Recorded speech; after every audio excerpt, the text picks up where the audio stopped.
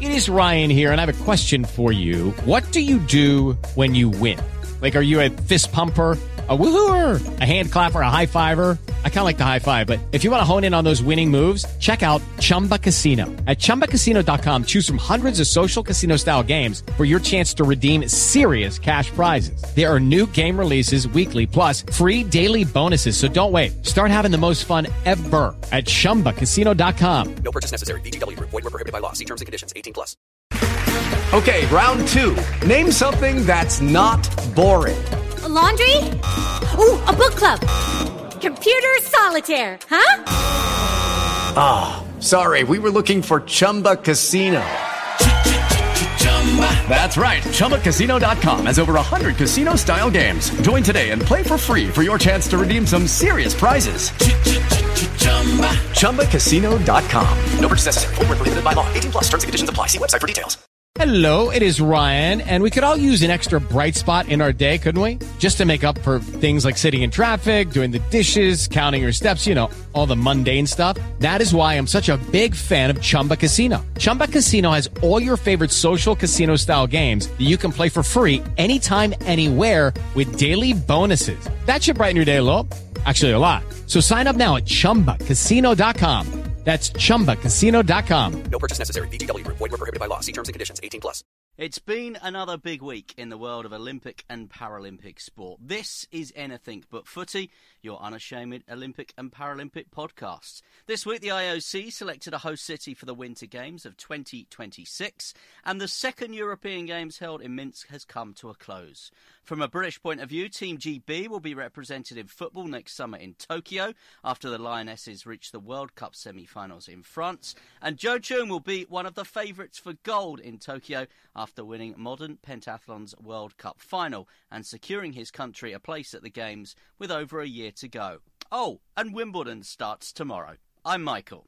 And I'm John. Success comes at a price, and so does sport. Archery and badminton have delivered at those European Games without funding from UK sport, while the cost of hosting the Birmingham 2022 Commonwealth Games is also on the up. We've been predicting it for weeks. It now seems certain the London Olympic Stadium, home of 2012 success, won't be the home of British athletics for too much longer.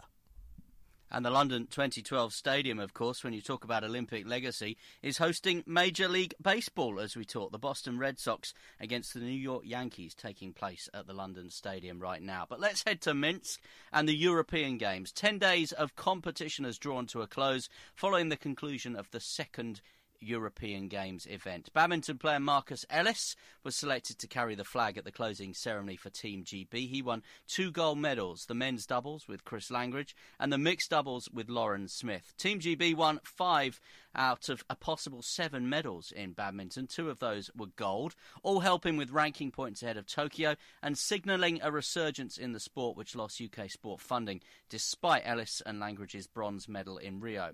The final medal table sees Russia at the top, 109 in total for them, including 44 golds. Then came Belarus, Ukraine, Italy, Netherlands, Germany, Georgia, France, and the UK. 6 golds, 9 silvers, 8 bronzes, 23 medals in total. And you go through some of those names that are on the top of the podium. Lauren Price in boxing. We've mentioned Marcus Ellis. Pat McCormack, another boxer as well.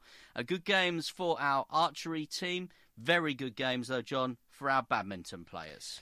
Yeah, and as you rightly say, Michael, this is the sport that had its main UK funding withdrawn, UK sport funding withdrawn, more than £5 million after Rio. It does now get what they call an aspiration fund, but you're talking about £500,000 after that change of focus on medal-winning performances. But, you know, what a performance from the badminton. You're absolutely right. 7 potential medals, and 5 of them have been won by Brits. We had an all-British final with the mixed doubles, as you say, where Ellis won with Lauren Smith, and the Adcocks, Chris and Gabby, getting silver. Ellis won with Chris Langridge in the men's doubles, following on from that bronze at Rio, which I'll talk about in a moment, but also silvers as well for Kirsty Balfour after she beat the number 1 seed in the semis, and Lauren Smith and Chloe Birch in the silver in the women's doubles. And I think what's interesting with this sport, Michael, is that, we've had success over a number of Olympics.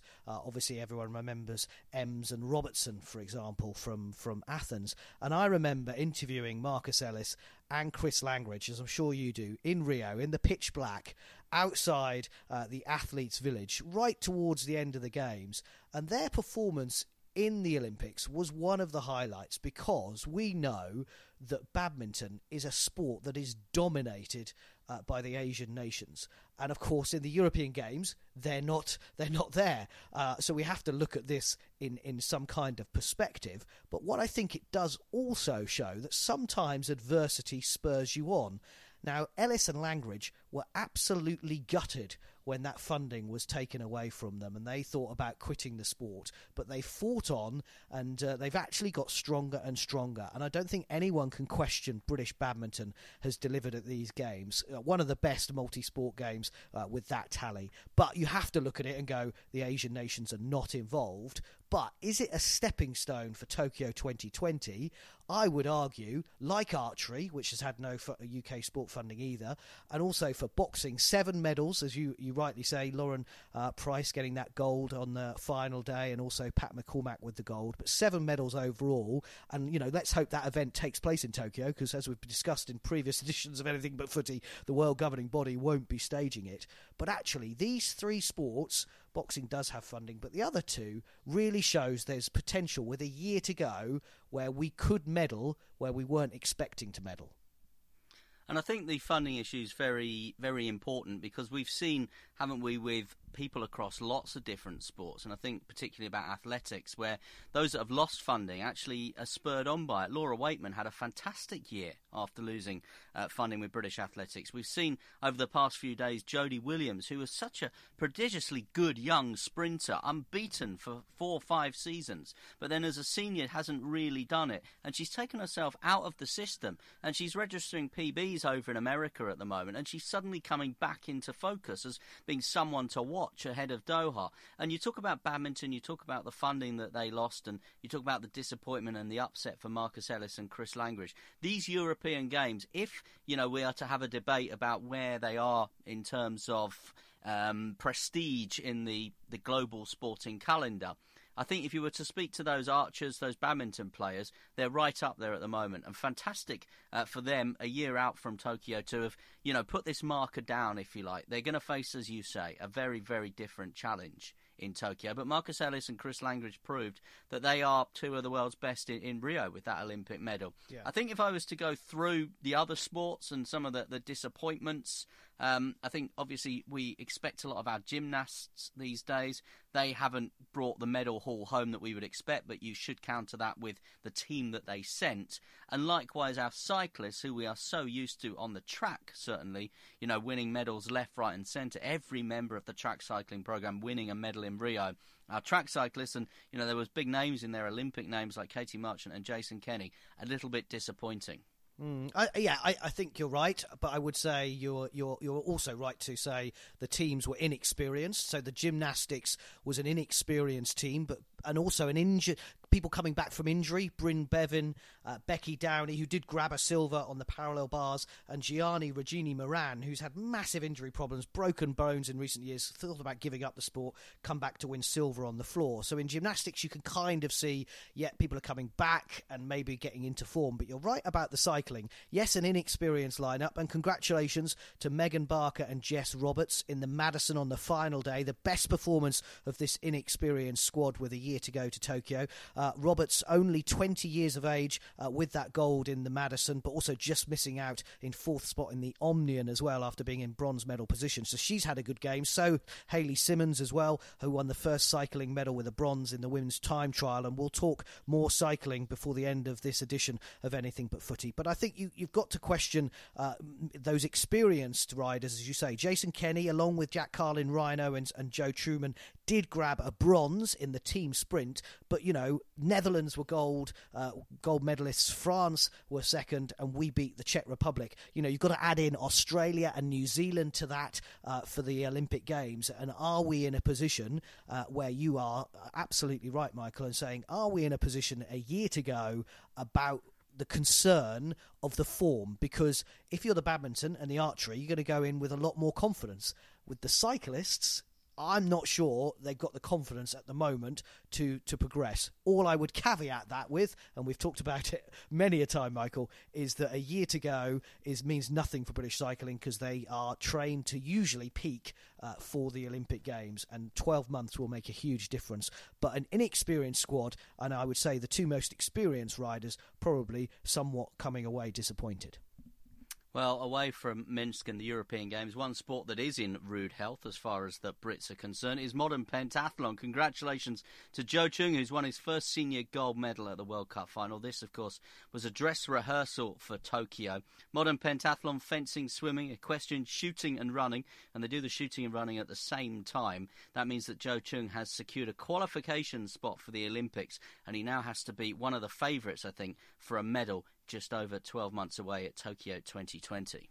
It wasn't to be for the men's hockey team in the FIH Pro League semi-finals. Danny Kerry's team beaten 6-1 by Australia in the semi-final in Amsterdam. Ashley Jackson did score his first international goal in 3 years, and they then lost 5-3 to the Netherlands in the third place playoff. But something to work on ahead of Tokyo 2020. I remember watching the women's England team winning bronze in Glasgow in 2014 before going for gold in Rio. It might be too soon for the men, but there's certainly potential. And I tell you, the Pro League has been a huge success as well, and it's been confirmed it will return to London in 2020. Great Britain's men's and women's teams will play at home over 4 big weekends of hockey in May and June 2020, with 8 double headers on home soil. Watch out for the details on that. And I know we've mentioned it before, but the success of that London Olympic Park, which again is in use this weekend with that baseball that I mentioned, we've had the hockey there recently as well. If Seb Coe and the others set out to create a legacy for that place, that venue, they've certainly done that. Remember, at London 2012, of course, we had Great Britain taking their place in the football tournament, and we will again in Tokyo, because England's ladies, the Lionesses, their 3-0 win over Norway, has essentially secured Team GB a place at Tokyo 2020. Top 3 European nations all qualified for the Olympics, and the semi-final lineup is now there. Netherlands against Sweden takes place on Wednesday night. Before that, England against the USA on Tuesday night.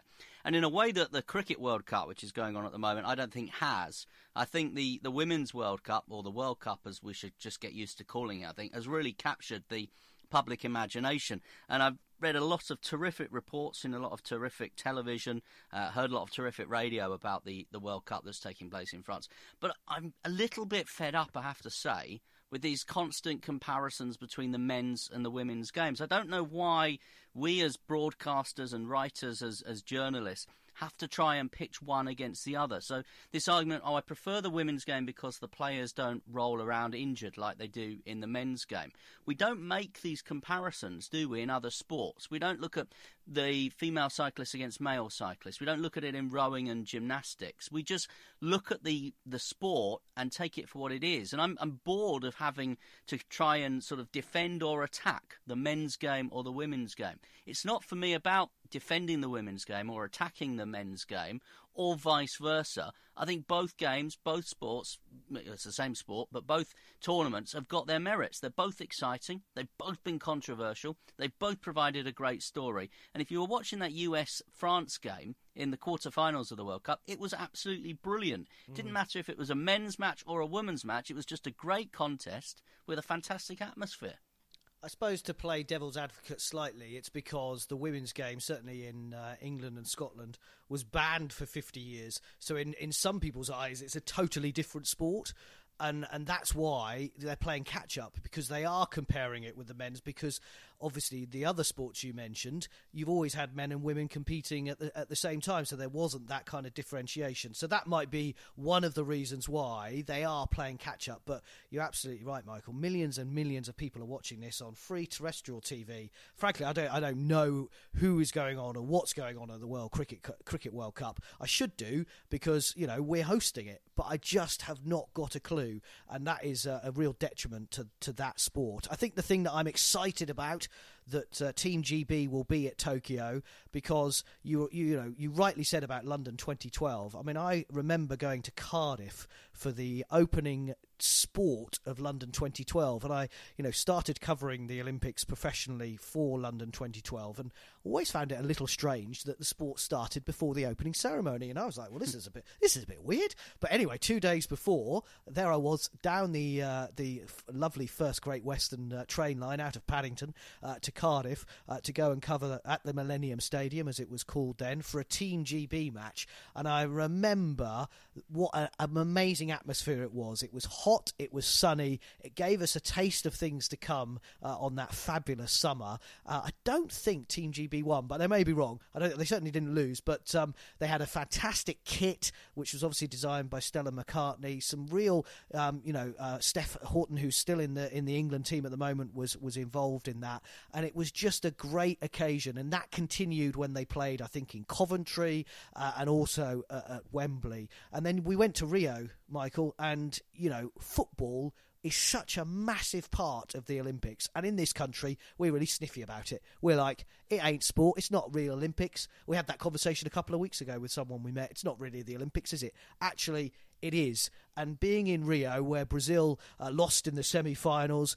to Sweden, Marta and the brilliant Brazilian women's team, and then the men finally beating Germany on penalties with Neymar, that city...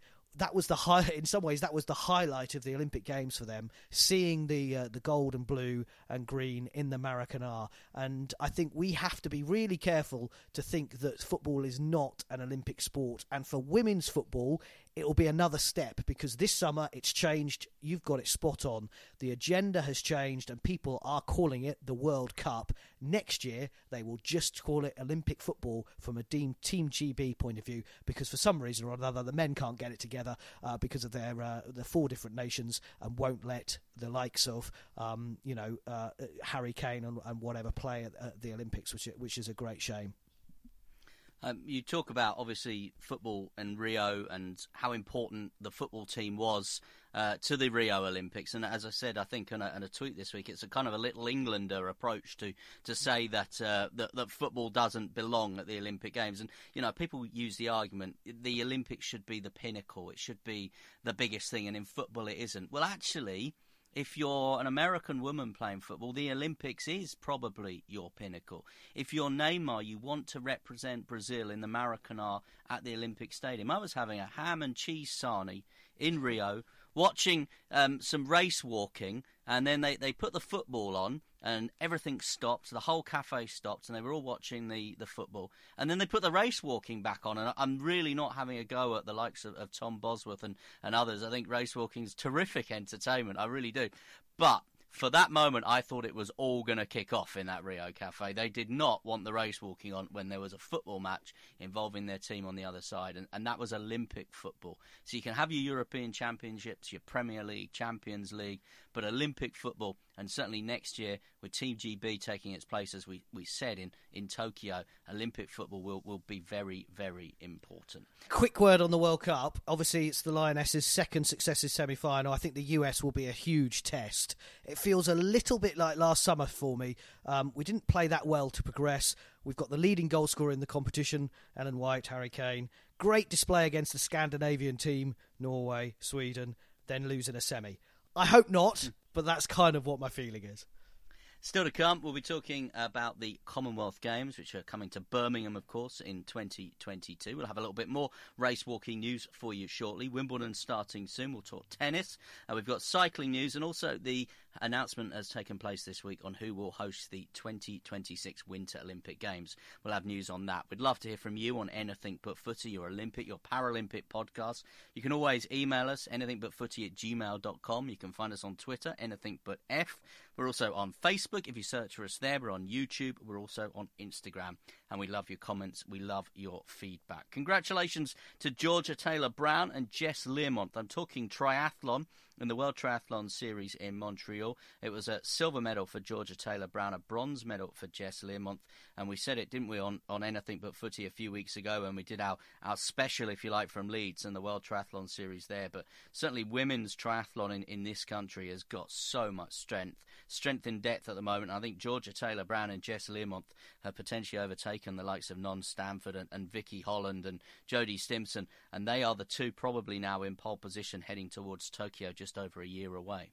And 3 more medals for British sailing, this time at the prestigious Kyle Week regatta in Germany. Jack Cookson won his first major international, taking gold in the Laser Fleet. The 22-year-old just beat teammate Dan Whiteley, who's only 21, and he finished in bronze medal position. And in the 49er fleet, James Peters and Finn Sterrett also picked up bronze after jumping 10 places up the leaderboard in the final 2 days. Last month, they claimed the silver medal at the 49ers at the European Championships in Weymouth and Portland.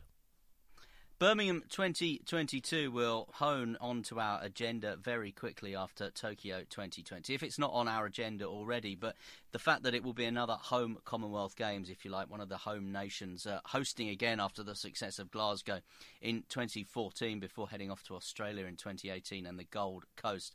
Well, Birmingham 2022 will get a £778 million investment. That will go into the city of Birmingham and the West Midlands region, as the budget was confirmed this week. 75% of that will be funded from central government, 25% from Birmingham City Council, and that does include a contingency fund as well. Now, they might get additional revenue from ticket sales, from sponsorship, from merchandise and broadcast rights. That £778 million figure, I say, includes the cost of the Alexander Stadium, the new Sandwell Aquatic Centre. Remember, there won't be a velodrome. They will be racing in London at the Commonwealth Games in 2022. And those costs have actually come down since they launched the bid initially, having to step in for Durban. And they cost £778 million. Might seem a lot to you and me, but it is, of course, all about ensuring this buzzword, legacy for the region, promoting the West Midlands. They estimate there'll be a 1.5 billion global audience, and £778 million, John, might be seen, I think, as a good investment when you look at the Gold Coast, which was estimated to have boosted Queensland's economy by 1.3 billion. 84% of contracts were awarded regionally for the Gold Coast, and that was up from 76% from Glasgow. So I guess this is one of those you have to speculate to accumulate. I think it's one of those big debates that every city has, and obviously Durban had it and decided that it wasn't going to work for them, and every city has it. I think that the surprising thing for this, Michael, maybe my reaction is slightly that it's going to cost more than it did in Glasgow, up from 750 million to 778, and you just wonder whether it should be costing us more for a big city like Birmingham. But I would caveat that by saying, that Birmingham is changing literally minute by minute, day by day, week by week at the moment. If you've ever been there, the roadworks are all over the place. Paradise Circus certainly never was, but will be going forward. And I think that is part of it, that you will see this city really grow and develop. And Manchester had it when, of course, it staged the Commonwealth Games in the early noughties, and Birmingham should have it as well. These 5,000 athletes, 71 nations, 19 sports, and we mentioned the new ones coming. But what I like about the Birmingham thing, apart from the Alexander Stadium expansion, which I think is risky in terms of, it's going to need to attract bigger events than it currently does, up from 6,000 or 7,000 seater stadium to an 18,000 seater venue. But what Birmingham City Council have said, and I think this is the interesting thing, Michael, that we've been talking about for weeks and months, is they are now confident this will be the true home of British athletics and provide a much better site for locals. And that's the key thing after these games. So the games will be brilliant, we all know it will, but can the Alexander Stadium be the home for British athletics? And I think that means we'll say goodbye to the whole somewhat farcical deal that Boris Johnson got with West Ham and the Olympic Stadium in London, where you have the taxpayers funding every summer the transformation from a football stadium back to either an athletic stadium or, as you rightly say, the Yankees and Red Sox there at the moment for baseball. It's cost £4 million to convert it for baseball, and these are two of the world's biggest sporting teams, and it's the taxpayers that are paying for it. These deals have to be sorted out from a Birmingham point of view, but I think it will mean that Birmingham once again will become the true home for British athletics, which I know you and I will be very supportive of. Yeah, it's going to be a difficult period of time because I can't see the IAAF continuing to award 2 Diamond League events to this country. So at the minute, obviously, you have the London Diamond League, the anniversary games as is. You also have a Birmingham Diamond League. I can't see how that is going to continue because the IAAF are inevitably going to want to go and try new territories, new areas. You know, they're taking their World Championships to Doha. There's going to be money on offer from various cities, various countries. So I think the future for 2 Diamond League events in Great Britain is probably on shaky ground. What British Athletics have had to do this week, though, is confirm that those British Championships will move to Manchester from 2020 to 2022. They'll take place at the Manchester Regional Arena. Those British Championships then will be the trials for the Olympics in 2020, the World Championships in 2021, and the European Championships in 2022. I think this is fantastic, a great decision by British Athletics. I think they've gone to the right place, and obviously the Manchester Regional Arena is a legacy venue from those Commonwealth Games in 2002 in Manchester. 6,000 capacity. It was the warm-up track next to what's now the Etihad Stadium. So a good size for the event as well. And obviously I think it's the obvious choice for British Athletics to move those championships to Manchester while the Alexander Stadium is renovated. And another quick bit of athletics news for you today in Roundhay Park in Leeds. Well done to Callum Wilkinson, who edged out Tom Bosworth in the British Race Walking Championships in Leeds. Heather Lewis won the women's 20-kilometre event. I don't think Tom Bosworth is in the kind of form that he was a year out from Rio. I know he's been suffering with 1 or 2 injuries, which he's mentioned. He hasn't raced them without pain for a while. He performed fantastically beyond and ahead of expectations in Rio, but I think at the minute Callum Wilkinson, as shown by those British Championships today, has edged ahead. But I just think in general terms, John, going back to this point of Manchester hosting the British Championships, there is a tough ask for British Athletics to try and fill a stadium, and choosing one in Manchester with good connectivity and a 6,000 capacity should lead to a decent and a good event between 2020 and 2022. Yeah, absolutely right. I mean, it's right next to the Etihad Stadium, as you say. It's the old warm-up track for the Manchester Commonwealth Games, and it's got amazing transport links. So British Cycling is based there as well as where the velodrome is, just round the corner. Great metro, I think it's called the Metro up there. Metro links, the big yellow M in Manchester. It's got great transport links, and I think it's right that the British Championships will be held there for the trials for the Tokyo Olympics, the trials for the World Championships in Eugene in 2021, and then the European Championships in 2022. So Manchester is going to be the place to be for British athletics over the coming months before, as we say, Birmingham takes its rightful place.